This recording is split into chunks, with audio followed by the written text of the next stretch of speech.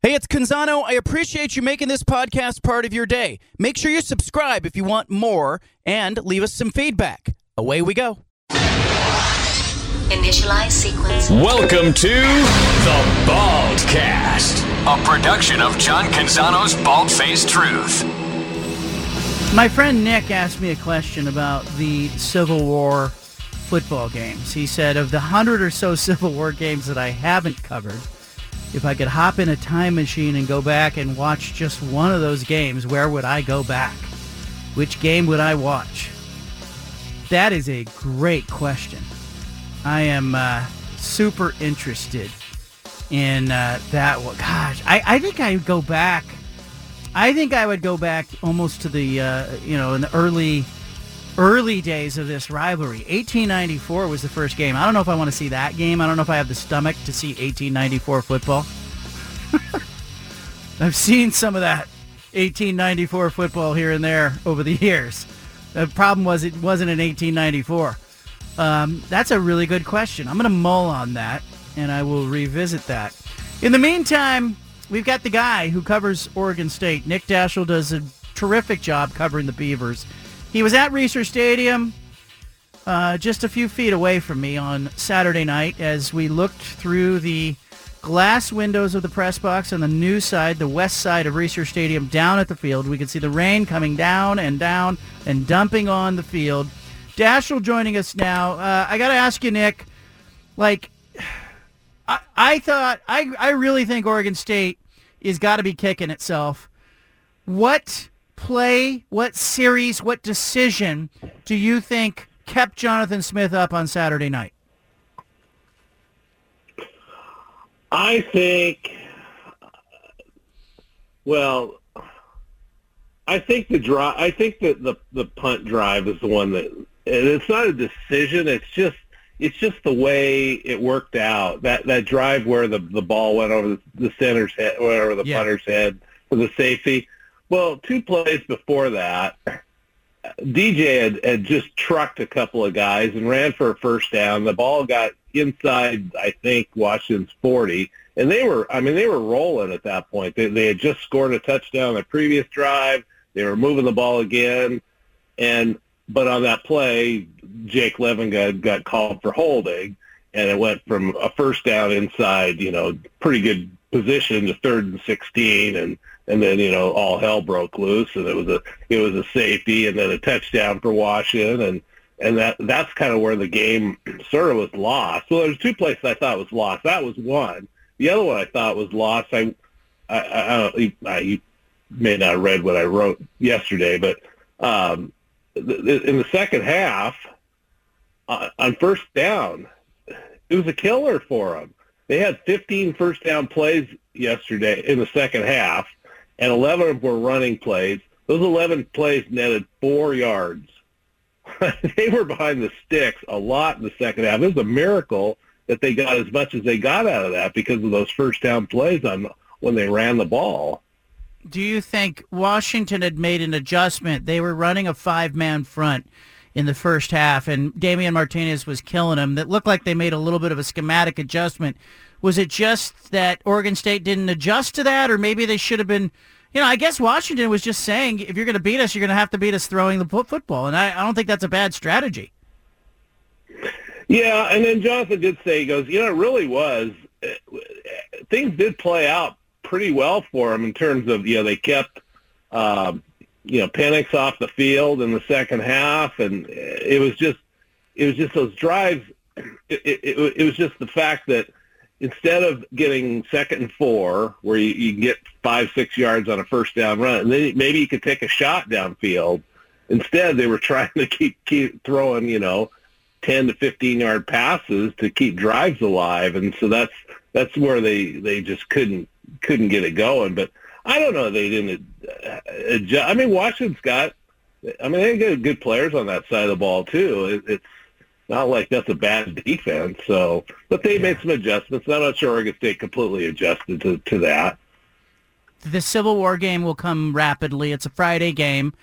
We've got Jonathan on the show tomorrow to talk about the game, but give us an idea of the psychological bounce back. What is Oregon State playing for on Friday? Yeah, I asked Jonathan that today about, now they lost some stakes to this game, by losing to Washington. They don't, they can't obviously get to the Pac-12 championship game anymore. There's, no chance of a New Year's Six Bowl or anything like that.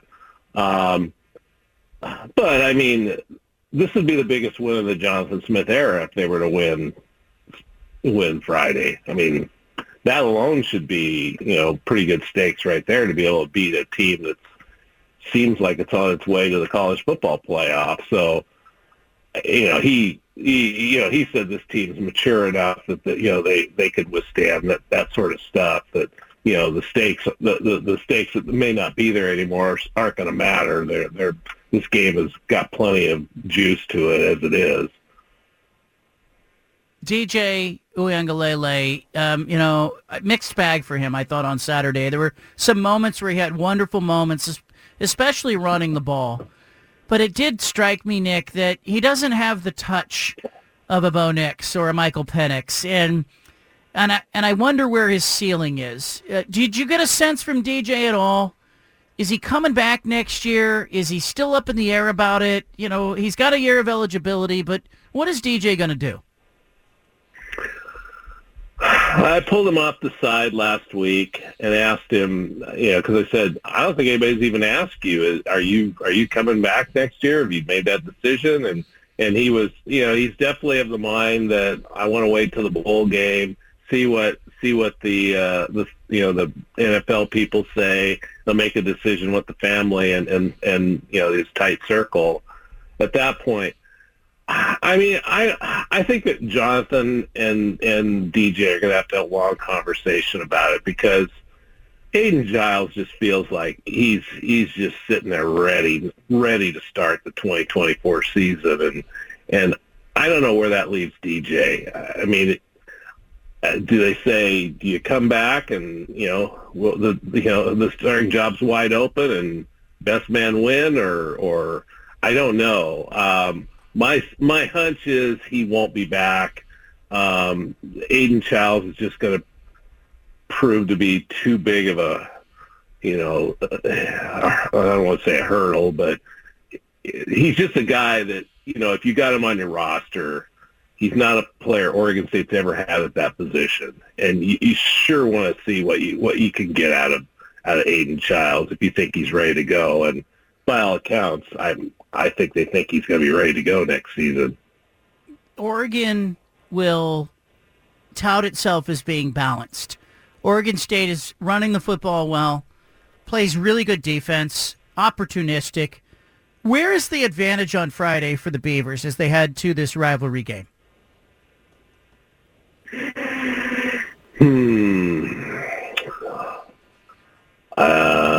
Special teams, maybe. The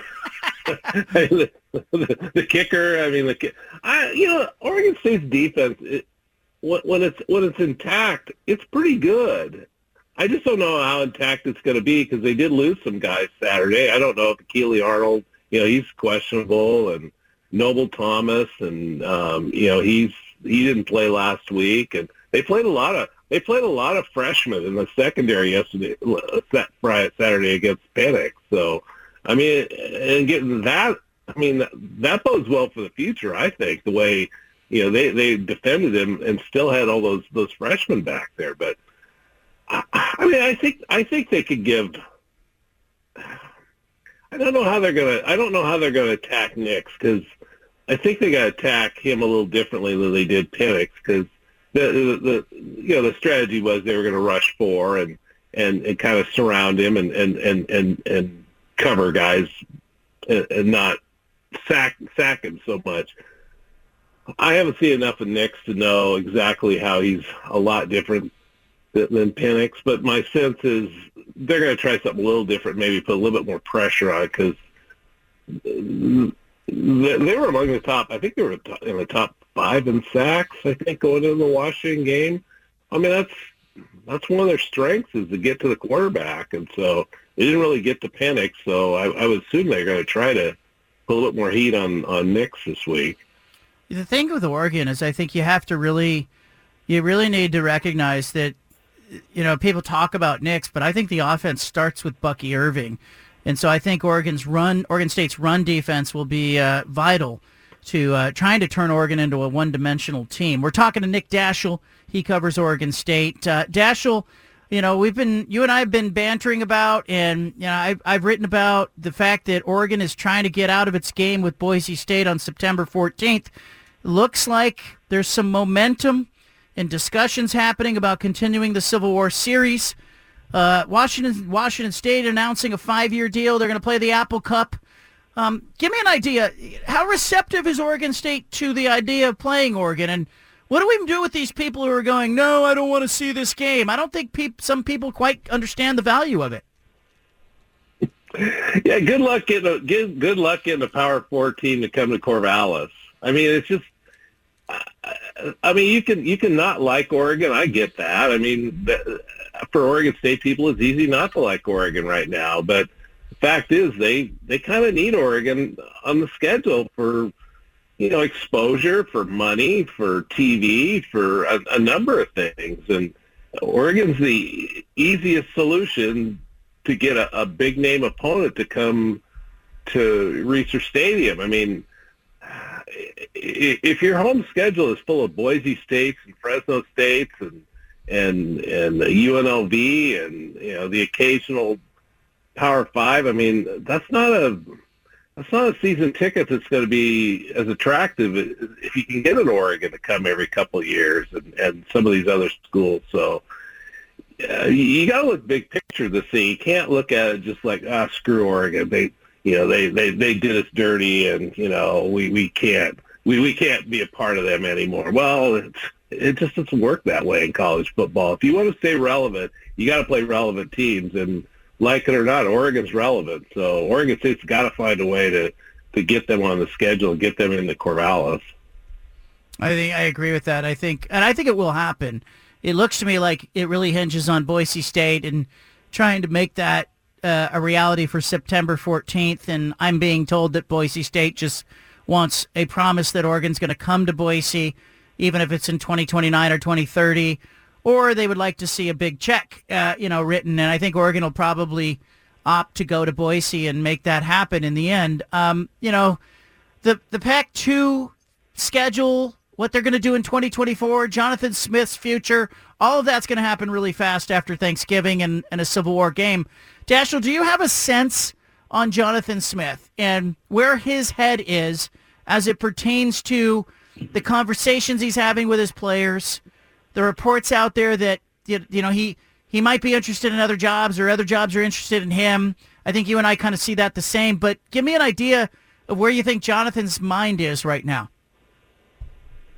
Well, I'm just going to say it's just informed speculation because, you and I both know. We think we know what these coaches are thinking, but we really don't know. We just don't. And my gut feeling is he really would like to stay in Corvallis if they feel like they can put a competitive team on the field, because he loves Corvallis. The family's comfortable there. Jonathan he's not one of these guys that wants to be doing media every day and living in the spotlight. That's just not Jonathan Smith. And I don't think to say he's not driven by money, we all are driven by money to some degree. But I don't think he's out there looking for, I can get $10 million if I go to, Texas A&M. He's making good money in Corvallis, Oregon, and I think he's pretty comfortable with that. So could I see him leaving? Sure. But I think if he's presented with a situation that makes him think he can hang on to most of his coaches, and he can bring good players to Corvallis, I think he's staying. But again, that's just speculation because I haven't been able to pin him down on anything specific. Let me just spitball this with you, because if they continue to fund like they're a Power 5, that means he can retain his assistants and he'll get paid well. And if the NIL collective, that's another thing, if they can step up and help retain players, I think you can sell players on the idea, hey, we're going to play Oregon. We're going to play another Power 4 school that, is going to be out there in the schedule. going to play Purdue. They're going to have a 6-game schedule against the Mountain West, which they should do very well in. There's a real possibility that Oregon State could be sitting in a year with 1 loss or undefeated and have a shot at getting into the college football playoff, the expanded playoff, with one of the at-large berths. And to me, that feels like the best plan for the next 2 years. Do you read that as an attractive possibility for Oregon State players, or will they see mass attrition in the portal? I think that's what they're going to try to sell them come Monday. And that's because I asked Jonathan, that's when they were going to start meeting them was on Monday. And because of the way the recruiting calendar works out, that apparently they can't leave campus until I think it's Friday or something like that. But anyway, so they're meeting with players. That's got to be what they got to sell them because, you're right. I mean, you're right. If they can hang on to most of these players, the schedule they could put together, you could see 11-1 coming, or even 12-0. Depending on whether if one of those games they play next year is, say, like at Utah, that might be a tough one. But I mean, wouldn't that be something? For all this talk of Oregon and Washington, the Big Ten, and everybody else, the Big 12. Here's Oregon State waltzing its way into the CFP next year. I mean, that would be a story. That would be a story. But they would need to hang on to the majority of these players, including, Damian Martinez and Aiden Childs, and they're going to have to rebuild. They're going to have to partially rebuild their offensive line too. So they'll have to find a way to be, active in the transfer portal to get a few offensive linemen. But yeah, I could see that if they could sell the players on this situation. Sure. Do you think the Friday game factors at all in the minds of players as far as do they stay at Oregon State? Does the game factor in the decision? You mean as opposed to being Saturday or no? Meaning if they compete with Oregon, or they get blown off the field by Oregon, does Friday's game matter? Yeah, I suppose if they see a team that goes toe to toe with Oregon, and I mean, frankly, I know they're a 14-point underdog, but I mean, couldn't you see this game being pretty close on Saturday? You watch the USC game. I mean, if USC stays in front of a few receivers on some of those plays, the Trojans might have had a shot to win that game. I'm not saying they. I mean, they were definitely in it, and Oregon State's ever been as good as USC, if not better. So yeah, I mean, there's a real chance they can hang with them and give them a game into the fourth quarter. So yeah, I would think that could be a factor. I mean, it'd also be, I'd like to see what kind of bowl game they're going to end up with too. I kind of think the Holiday Bowl's where Oregon State's going to end up either out of the sun. But I mean, if they get a good bowl game with an attractive opponent and whatnot, and have a good time, maybe all that's enough to hang on to most of the roster. But it all starts with Jonathan. It really starts with Jonathan. If they can't hang on to Jonathan, then it's over. I mean, it's a complete rebuild. And I should say Jonathan and Jim Mahalchek, and preferably and Trent Bray. Those three would probably be the three big ones, I would think, out of the coaching staff. Not that they're all not important, but I think those guys really, really matter. Yeah, and I think we're all looking at Mahalchek. He's the run coordinator and the offensive line coach at Oregon State, and I do think somebody will try to make a run at him at some point, but he seems awfully loyal to Jonathan Smith. That coaching staff has just had very little turnover in his time in Corvallis. Nick Daschel, go ahead. Well, I was going to say, I mean, nobody's mentioned Trent Bray about going to USC, but I mean, wouldn't that make a ton of sense? I mean, for Lincoln Riley to take a run at Trent Bray? I'm interested in that. Yeah, could be. All right. Nick Daschel, I appreciate you, man. Thanks, and have a great Thanksgiving. All right, see ya. All right. There he goes. Nick Daschel covers Oregon State. Great stuff from Daschel. A lot to think about on the Oregon State side. On tomorrow's show, Jonathan Smith will be with us in the 5 o'clock hour. I want you to make an appointment.